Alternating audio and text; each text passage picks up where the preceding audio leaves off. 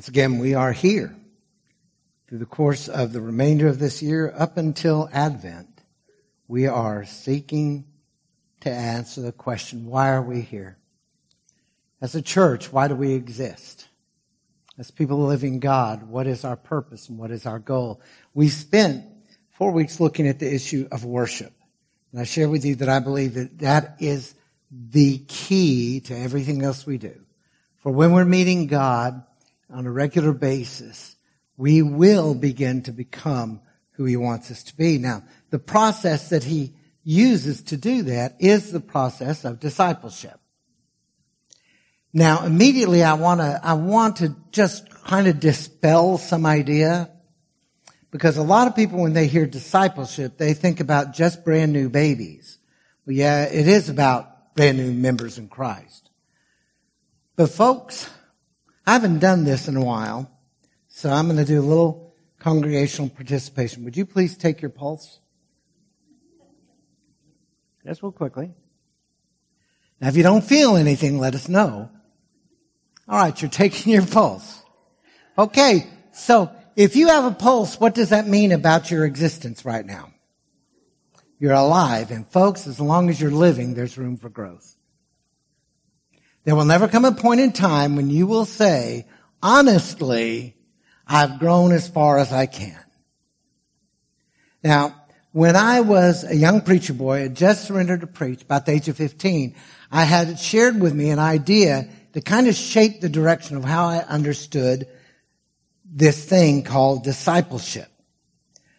Basically, it grew out of a concept found in the book of 1 Corinthians. Now, Paul wasn't actually addressing this to say this is what discipleship is.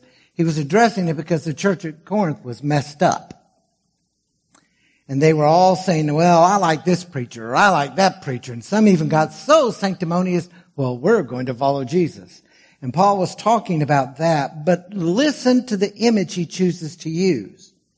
In the book of 1 Corinthians, chapter 3, he wrote, I planted the seed, Apollos watered it, but God has been making it grow. So neither the one who plants nor the one who waters is anything, but only God who makes things grow.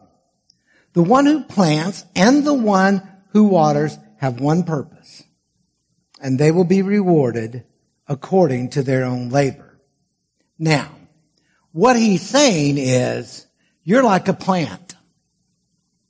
As a church and as individual members of Christ, the body of Christ, you were planted and now you're growing. And God used different people to come into your life to point out the direction for you.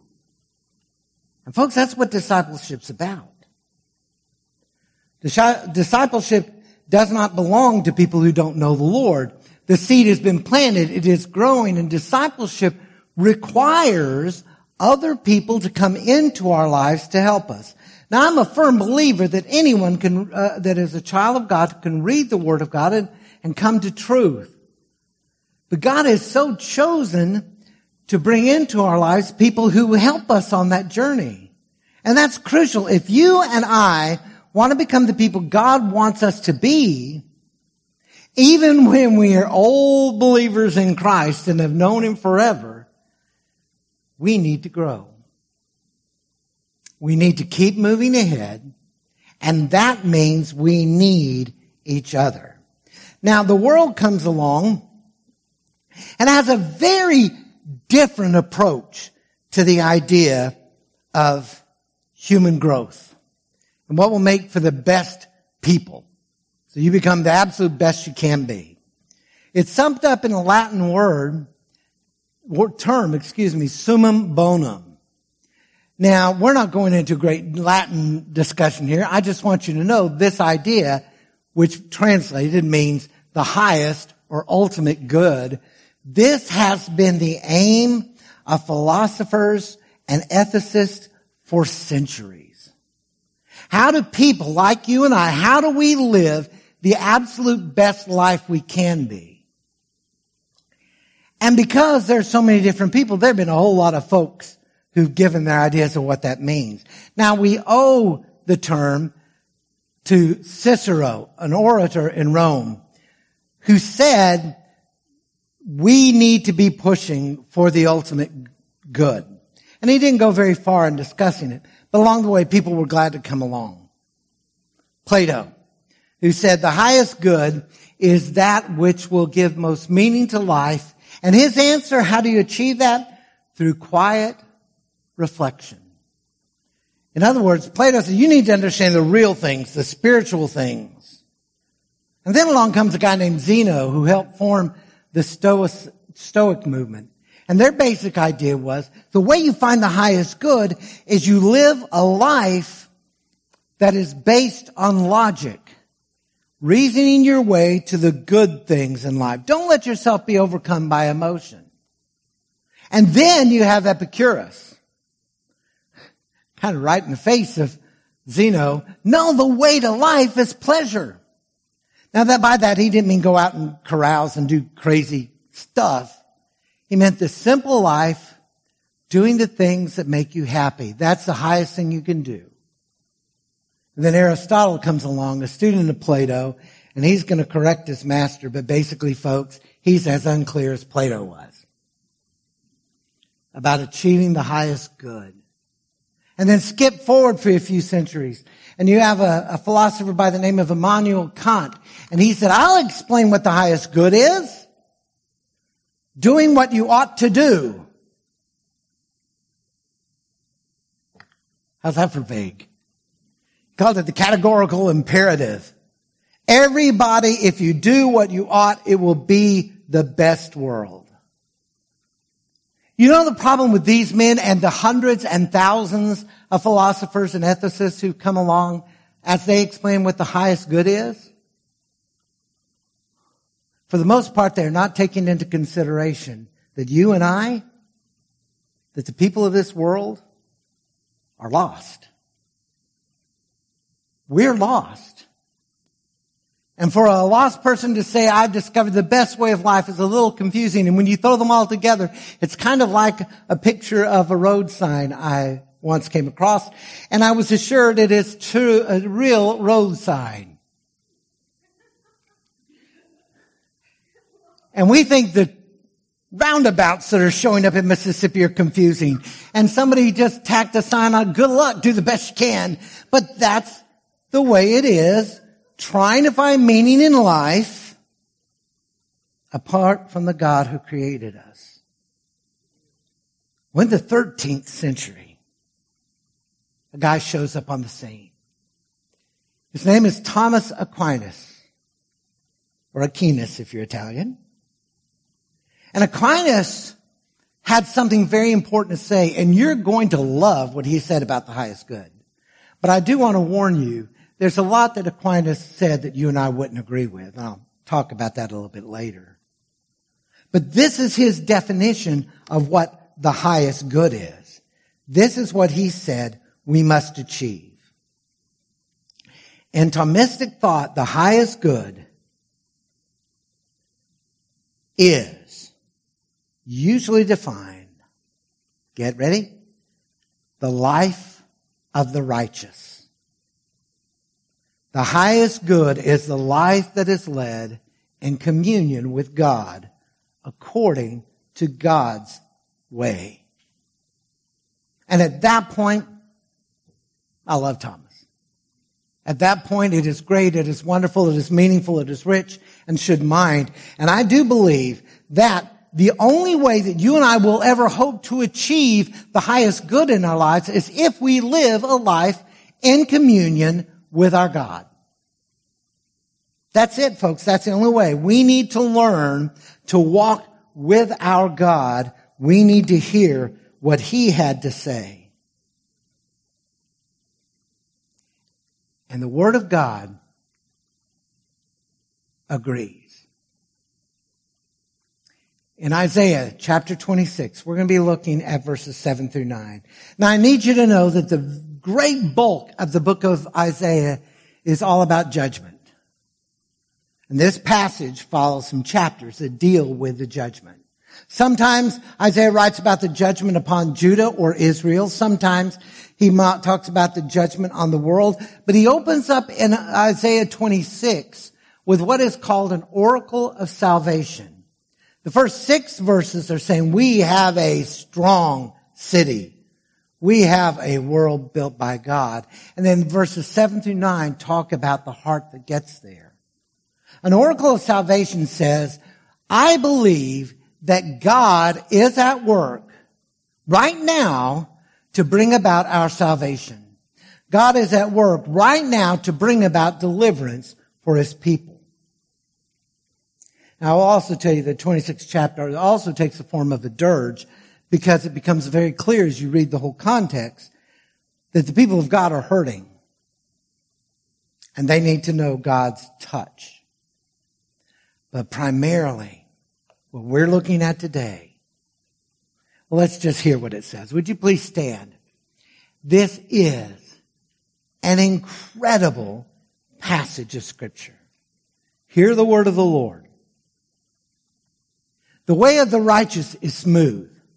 O upright one, make the path of the righteous level. Indeed, while following your judgments, the way of your judgments, Lord, we have waited for you eagerly. Your name and remembering you is the desire of our souls. At night my soul longs for you. Indeed, my spirit within me seeks you diligently. For when the earth experiences your judgments, the inhabitants of the world learn righteousness. May God bless the reading of his word. You may be seated. What's going on here? What is Isaiah saying? Well, in these verses, Isaiah expressed a desire to follow God. And what he was saying is that following God will bring this incredible walk, this incredible life, touched by God, blessed by God. And this is the one thing I long for, he's saying. Now, I don't believe that this passage of Scripture teaches that if you follow Jesus, everything will be good. Everything will be great. Nothing bad can happen. When you balance the Scripture, we know that the Word of God teaches that even for children of the living God, this Word can be filled with pain and sorrow and hurt. But he is expressing, as someone pointed out, a principle within God's Word. And it's a principle we really need to learn today. There are consequences for the way we live our lives. If we live apart from God, we should not be surprised when the consequences of a life apart from God start showing up. When we decide we're going to follow the Lord, then the blessings of the Lord can come. Consequence. Living for God, Isaiah was saying, is the most important thing to do. He saw the highest good for his life was in the hands of God. In order for you and I to find our highest good, we too must learn what Isaiah learned. Our lives should be led by a desire to follow God. That has got to be at the heart of all that we do, all that we are. But what does that mean? The majority of people in our country right now are still professing faith in Christ. They identify themselves as a Christian. But when I look at our world and I look at the testimonies that are often given and you begin to start digging deeper, what I believe I see is a lot of cultural Christianity. People who know the right words to say, well, let me put it this way. The Word of God talks about the fool has said in his heart there is no God. Now, for the most part, in the ancient world, there were no philosophical atheists. There were some. But virtually everybody believed in God. But there is a thing called practical atheism. I say I believe in God, but I live like I don't. So there are a lot of people who I will identify themselves as followers of Christ. I am a Christian. But dig. And I don't think everybody who says that knows what it means to follow God. So what does it mean to have a desire to follow God? Well, we're going to build a ladder today. Don't worry, it's not going to be a 20-foot ladder. More of a step ladder. But each of the aspects that I'm going to talk about desiring to follow God, each will build on the one before it. And the one before it, the very first rung, makes it possible for me to talk about anything else. And Isaiah knew that the desire to follow God is built on trusting Him. The desire to follow God is built on trusting Him. For if we don't have faith in the God who has revealed Himself to us, if we do not trust Him, if we do not yield into His hands our lives, we're stuck. We're on that road sign of life full of confusion. We trust the Lord. And what Isaiah had to say was crucially important. Because Isaiah declared that the upright one, God Almighty, by the way, this is the only place in all of Scripture these two words form together to give a title for God. Now, the idea behind it is found in other phrases. The upright one could be trusted in providing a path through life. Isaiah understood that. Isaiah believed that. And Isaiah said, I'm going to trust you. And he lets us see that along the way. The very first thing he tells us is that God will provide a path. The way of the righteous. And how does that come through God? An upright one, please make the path smooth. Now, the idea of a path as a way through life is very familiar. If you've ever read the book of Proverbs, chapters 1 through 9 are formed in the idea of a father giving his son advice. And chapters 1 through 9 of Proverbs are basically saying, this is the path you need to follow in your life. And I'd be willing to bet, even though I am in South Mississippi, and I don't want to overuse that phrase, I'm willing to bet there are people in this building right now, maybe a couple of the first verses you've ever memorized. Declare, trust in the Lord with all your heart. In all your ways, acknowledge Him, and He will make your path straight. Don't lean to your own understanding, he says. Put all of your heart and hope in God. You see, in the wisdom literature of Israel, and for Israel, books like Proverbs and Job and Ecclesiastes, Song of Songs, these aren't trying to make you smarter. They're declaring the best way, the wise way to live your life is in the hands of God Almighty. And that's the message. According to Israel's belief, God blesses and guides the righteous by putting them on a straight and direct path. And I'm going to ask you to be sure that you answer honestly.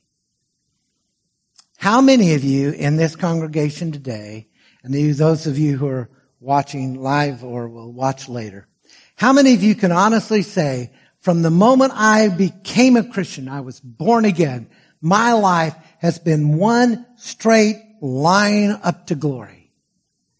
I have lived this Christian life perfectly, never deviating from the left or the right. Anybody here want to say that? Because we will have prayer for you.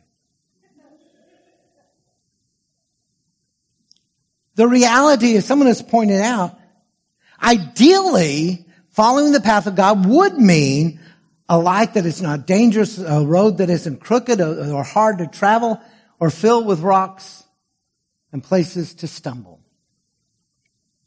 But Gary Smith said the actual path of the righteous often deviates from the ideal because people repeatedly fail to live pure and righteous lives. And because they live among the people in this world who are wicked and oppressive.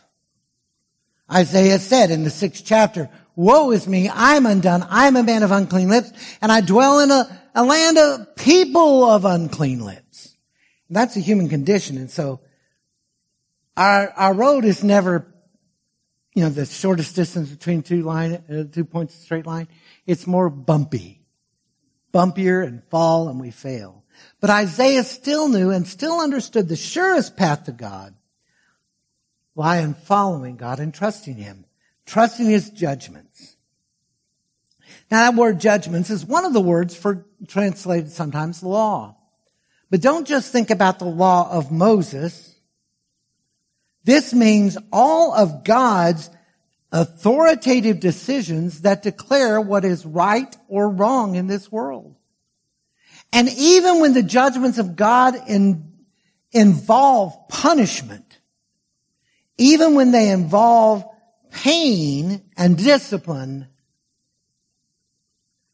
Isaiah says they're given so that righteousness can be learned. And righteousness can only be found through the God who can level the path. And by the way, the tense of the verb you will make indicates confidence. He's saying, I know that you are doing and will do what is necessary for us, your people, in the future. I know that you're going to do it, Lord. Now, that's a lot of trust. In the face of all the pain that can be had, Isaiah says, I know you're going to lead us. And folks, we cannot find God's life's highest good in our own power. We are not going to be able to figure it out. And why? Because we're weak. We fail because we are easily distracted. The world says, hey, look over here. And we say, yeah. And we go. And we fail and we stumble and we fall. We are too ready to march through life listening to what the world is saying. This is what you need. So I'm here today to tell you God is our only hope of finding the highest good because it is wrapped up in who God is. And you and I are not going to do it on our own. But always, the Word of God offers good news. And the good news is we don't have to. Because what you and I cannot do in our own strength and our own wisdom and our own abilities, God stands ready to do within us. But to see that, we need to learn to trust the God who is saying, here I am, here's what I've done for you, and here's what I want to do in you. We need to trust Him. And when we do that, and if we do that, understanding I can't do it on my own, I need you, God. As we learn to trust God, we find strength in yielding control and even saying those words. People who like that God will make them have a meaningful life.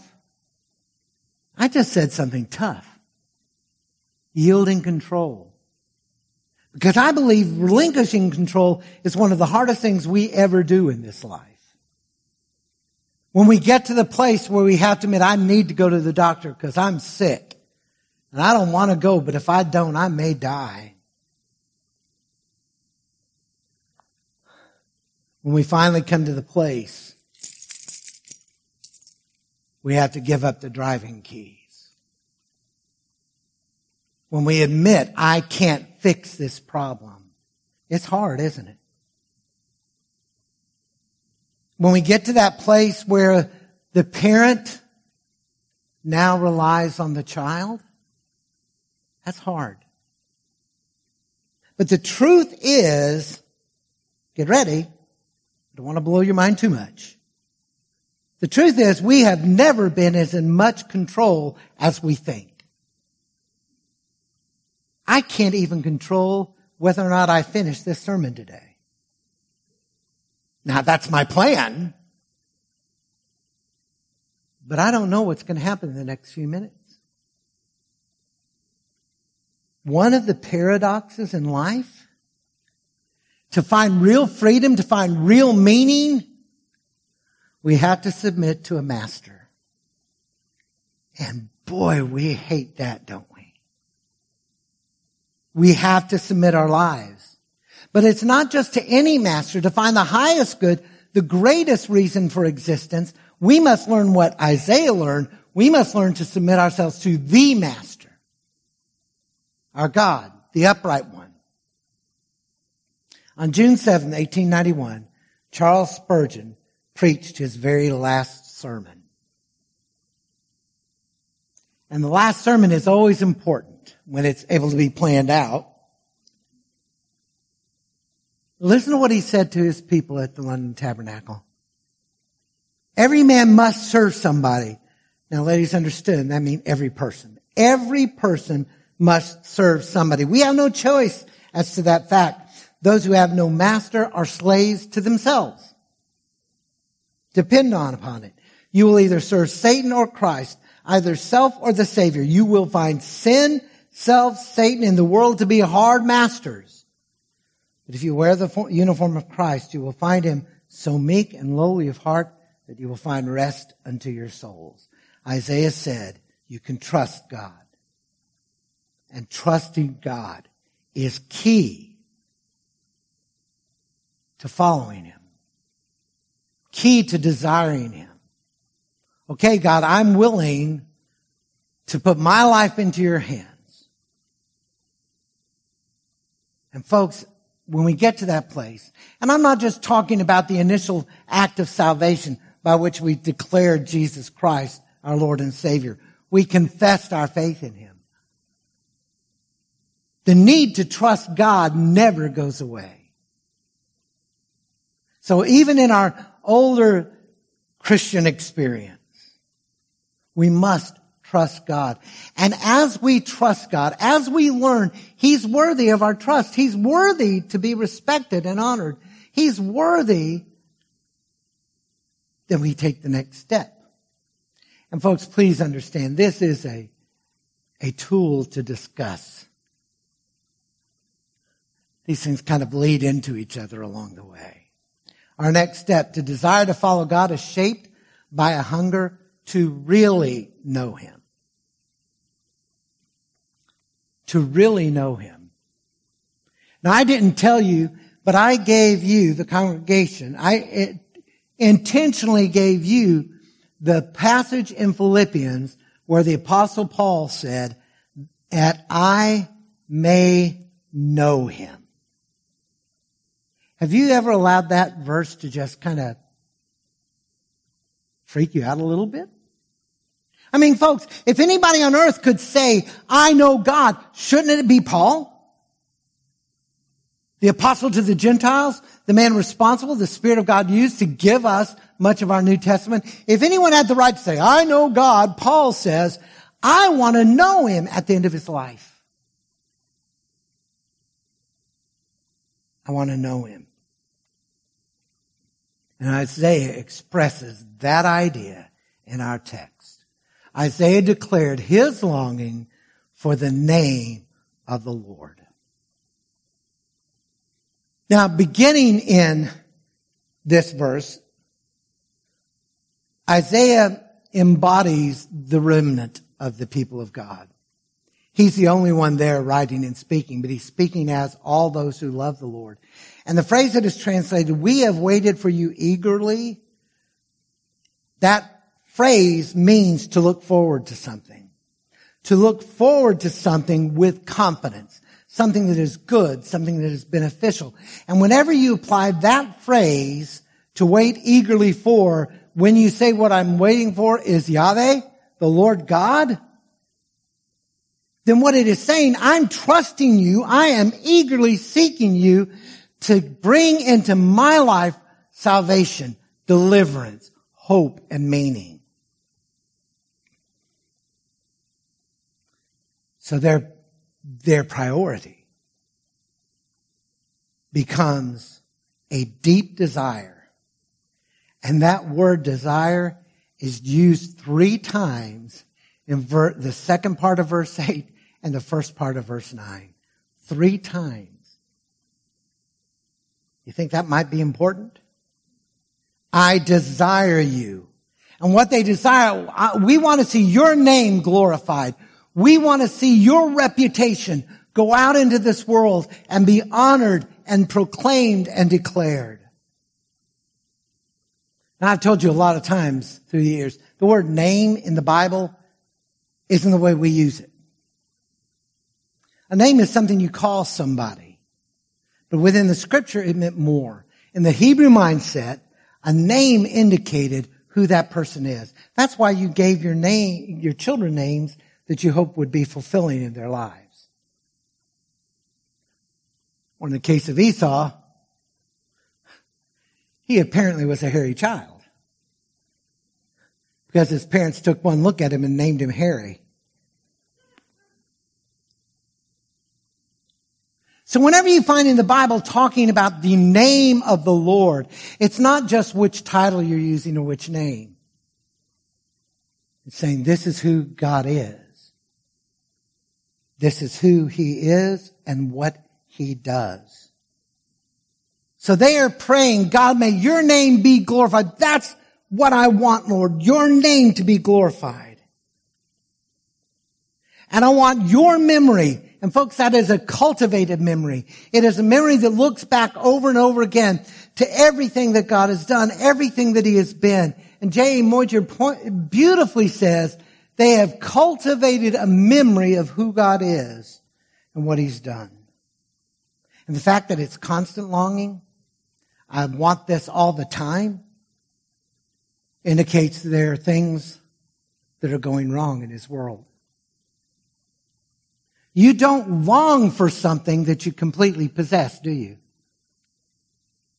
says, I'm hungry for you, God, and the world is in a mess, and my only hope is this God that I hunger in. And it's been pointed out, when He says, I am praying and I'm hungry, He's not saying, God, I want utopia. I want peace. I want peace and quiet. It's saying, no, I hunger for you. We sang my wife's favorite chorus, Rachel loved as the deer.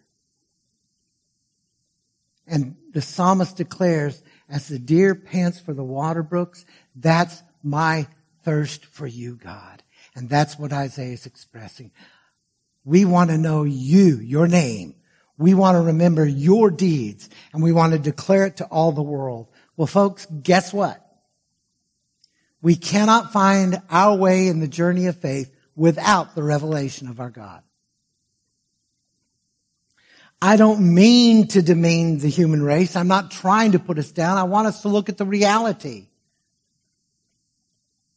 Contrary, and this is where I disagree with Aquinas. You see, Thomas said that there were things we can learn about God purely from reason. You don't need the Bible. You just look at the facts and you piece it together and you'll come up with God. Now, the Word of God does say that God is revealing Himself in nature, but there's something very different between God's revelation of Himself and saying, wow, I picked up a leaf with 3 leaves in it. It must be a Trinity. Reason is not enough. And Paul said this to the Corinthians. 1 Corinthians 2, I'm going to begin in verse 7. I'm going to read through verse 9 because those are the words we most often read. We speak God's wisdom. He's talking about Himself and those who plant and water. We speak God's wisdom in a mystery, the hidden wisdom of God, which God predestined before the ages to our glory. The wisdom which none of the rulers of this age has understood, for if they have understood it, they would not have crucified the Lord of glory. But just as it is written, verse 9, pretty much taken out of context most of the time. Things which eye has not seen and ear has not heard and which have not entered the human heart, all that God has prepared for those who love Him. Now, the way I normally hear this verse referenced is, we could never imagine all that God has in store for us. And while there is truth in that statement, it's not exactly what Paul is saying. Because listen to verse 10. For to us, followers of Christ, for to us God has revealed them through the Spirit, for the Spirit searches all things, even the depths of God. The carnal mind, the lost mind will never be able to understand what God has done. But God has given us His Spirit. And we can begin to know. We can understand what God's doing. Now, yes, He's infinite God. I will never be able to answer every question. But God is giving us what we need to follow Him and to know Him. And so our hearts need to be yielded to a hunger. A hunger that the name of the Lord is cried out in the way we live our lives. It is declared in the way we respond to other people.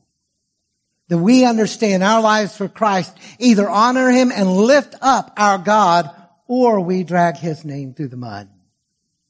So we must be open to the truths. How do we know the truth? It's found within His Word. It's found as His Spirit brings it to life within us.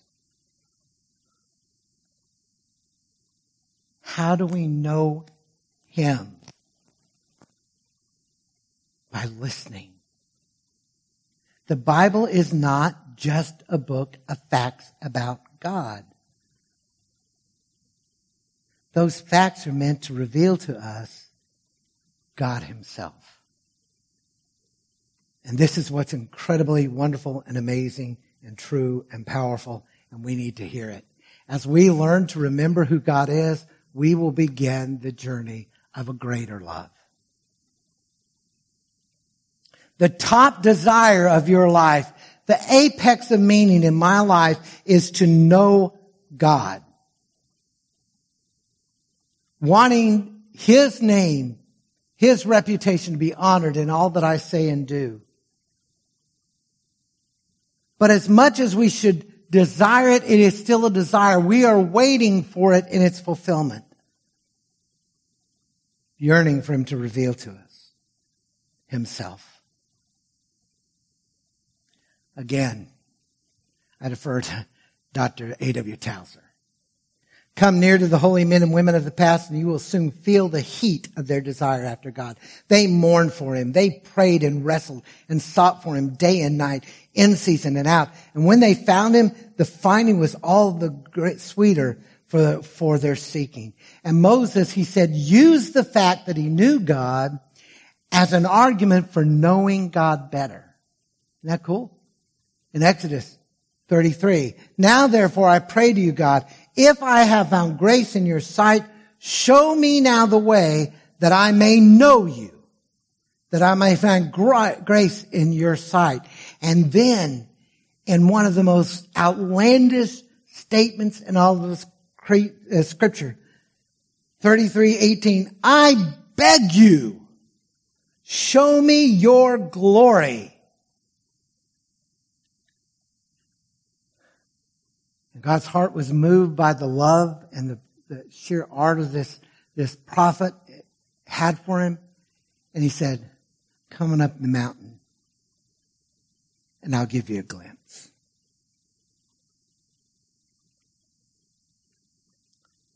So we trust Him. We've heard the gospel. We've professed faith in Christ. And along the journey, we find ourselves trusting Him, learning to believe what He says, learning to believe who He is. And when they do that, all of a sudden, we will want to know Him better. We will want to know Him more. We will hunger for Him. And that hunger will lead us to the final step on our ladder today. The desire to follow God is developed by a diligent seeking of the Lord.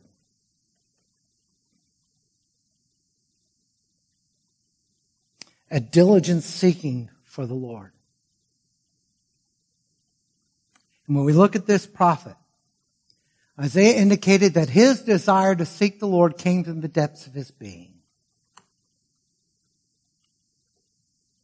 He had a hunger to find God and know God, and it is a hunger that marks who we are.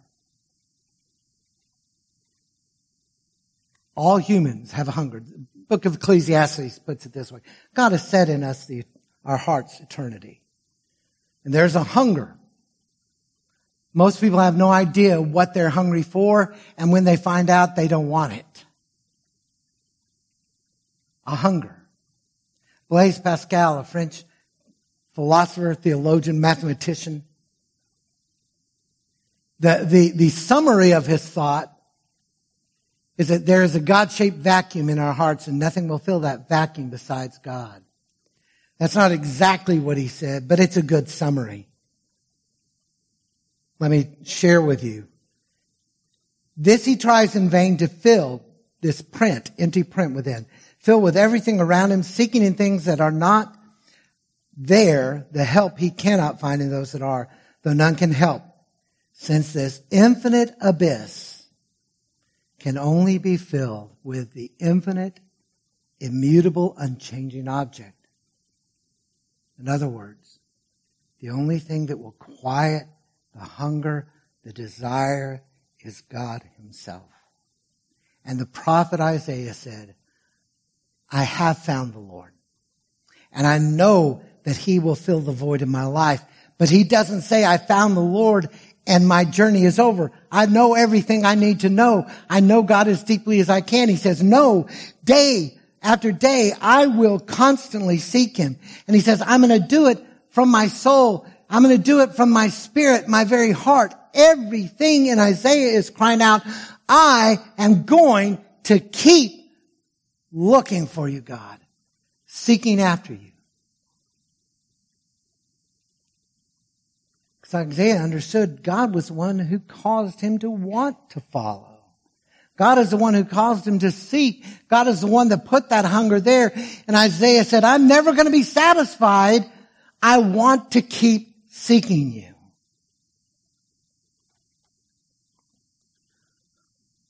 Find God. Well, I need you to understand, seeking God is not an exercise in satisfying our curiosity. Now, a lot of people across the world have defined what they think God is and what it might be, who he might be. But when we make God after our own image, it doesn't help. And will not lead us to what we want. But those who have tasted the goodness of God. You've known what it means to say, he is my God, he is my Savior. That hunger burns within us. And we want to know him better, so we start seeking after him, wanting to know him more and more. Charles Simeon was a great man of God in days gone by. He devoted the hours from 4 a.m. till 8 a.m. every day to God. John Wesley spent 2 hours daily in prayer. He too began at 4 a.m. Someone who knew him well said he thought prayer to be more his business than anything else. Martin Luther, the great Protestant reformer, said, if I fail to spend 2 hours in prayer each morning, the devil gets the victory through the day. I have so much busyness, I cannot get on without spending 3 hours daily in prayer. And he had a motto. He that has prayed well has studied well. This desire, this seeking after God.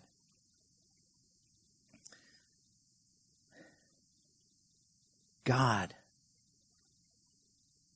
putting in our hearts his love creates that longing to know him more. And that longing to know him more means I can't just sit by. I'm not going to get to know God the way I want to know him by coming to church on Sunday morning.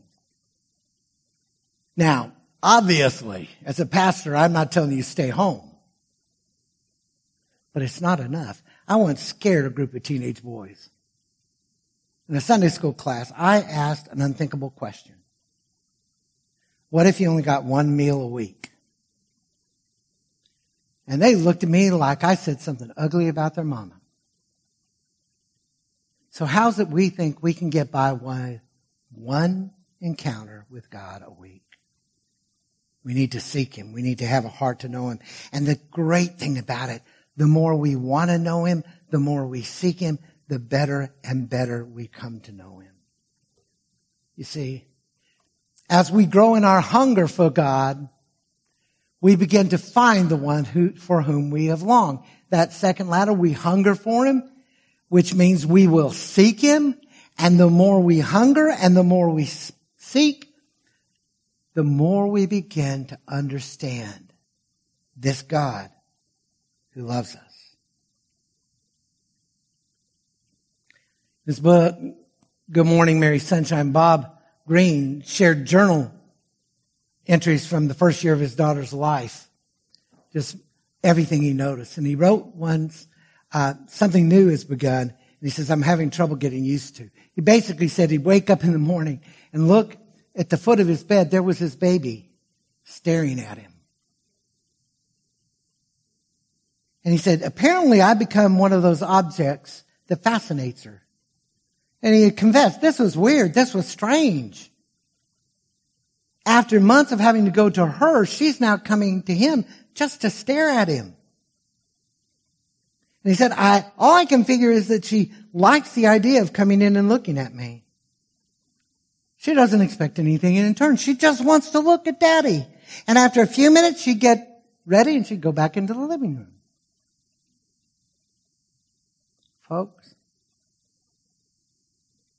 our God is not upset when we stare at Him, when we seek Him, when we say, you are going to become the most important thing in my life, the important person, and I'm going to seek for you, and I'm going to look for you, and I'm not going to be satisfied with occasional glimpses.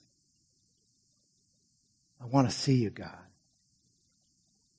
And when that happens, joy starts flooding our hearts. Some of you will remember a very old little chorus. Not a whole lot of words to it, but every day with Jesus is sweeter than the day before. Every day with Jesus I love Him more and more. Jesus saves and keeps me, and He's the one I'm waiting for. Every day with Jesus is sweeter than the day before. When we understand our delight in God's presence, our desire to trust Him, and our hunger to know Him, and our commitment to seek Him begins to fill our hearts with joy and meaning and purpose. John Piper told his readers in his book, Hunger for God, if we don't feel strong desires for God, it's not because we've drunk deeply and are satisfied. It's because we've nibbled so long at the table of the world. Our soul is stuffed with small things, and there is no room for the great. In a blind survey, I once asked a question, are you satisfied with your walk with Jesus? And about 90% of the people taking the survey said yes. And I was horrified. I was shocked. I don't think I can ever say I'm satisfied with my walk. I can say I'm satisfied with Jesus. But if I don't understand I need to grow, then something's wrong. A disciple truly desires to follow the Lord and will trust Him. A disciple who truly desires to follow the Lord will hunger to know Him better. And a disciple who truly desires to follow the Lord will diligently seek Him throughout life. So does this describe your heart? Is this the longing to follow the Lord, to know Him more, to seek His face? Or, to use Kyle Idleman's words, image, we looked at his book a few years ago. Are we just a fan for Jesus and not really a follower? Today I'm asking you to open your hearts to follow the Lord. Even if you've known Him for a long, long time, renew your commitment. Today ask God, help me to grow in you, Lord. Help me to be the disciple you mean for me to be. Ask Him to bring you to a place of intense trust, willing to throw yourself out into the arms of your God, even in the face of a worldly abyss. Ask Him to give you a hunger for Him like you haven't had in a long time. Ask Him to help you, to cause you to seek Him diligently. I came across a poem, The Land of Beginning Again, years ago, decades ago, and it spoke to my heart. I only recently found out the story behind it. The Land of Beginning Again was written by a young woman by the name of Louisa Fletcher in the early 20th century, and she lived a tumultuous life at best. Her first husband was a famous poet, Booth Tarkington, and he was a desperate alcoholic, and their marriage ended in divorce after only a few years. She did remarry, and she gave birth to a daughter. But her daughter was diagnosed fairly early as a schizophrenic. And by the age of 16, the light of her world ended her own life. A year later, Louisa wrote this poem. And shortly after that, she too died. It doesn't take any imagination to see the grief in this poem, to hear the pain. I wish there was some wonderful place in the land of beginning again, where all the mistakes and all our heartaches and all our poor selfish grief could be dropped like a shabby old coat at the door and never be put on again. I hope and pray that Louisa Fletcher found that place before her death. But many of you, most of you in this room, the land of beginning again isn't heaven. It's the moment we give our life to Christ. When we become, as what Paul says, a new creature, the old things have passed away. And you've known that beginning. And you've trusted in Christ. But there's more to it even than that. Because along the journey, when we lose sight of God, when we lose our direction, when we lose our path, God keeps calling us. God keeps reaching out to us. Start over. Come back home. Let me fill your life and heart. So I'm asking you today, as you bow your heads and you close your eyes and we think about the idea of a desire to follow God, I'm asking you to go to God right now and ask Him, Lord God Almighty, make me into a disciple that desires you above all else.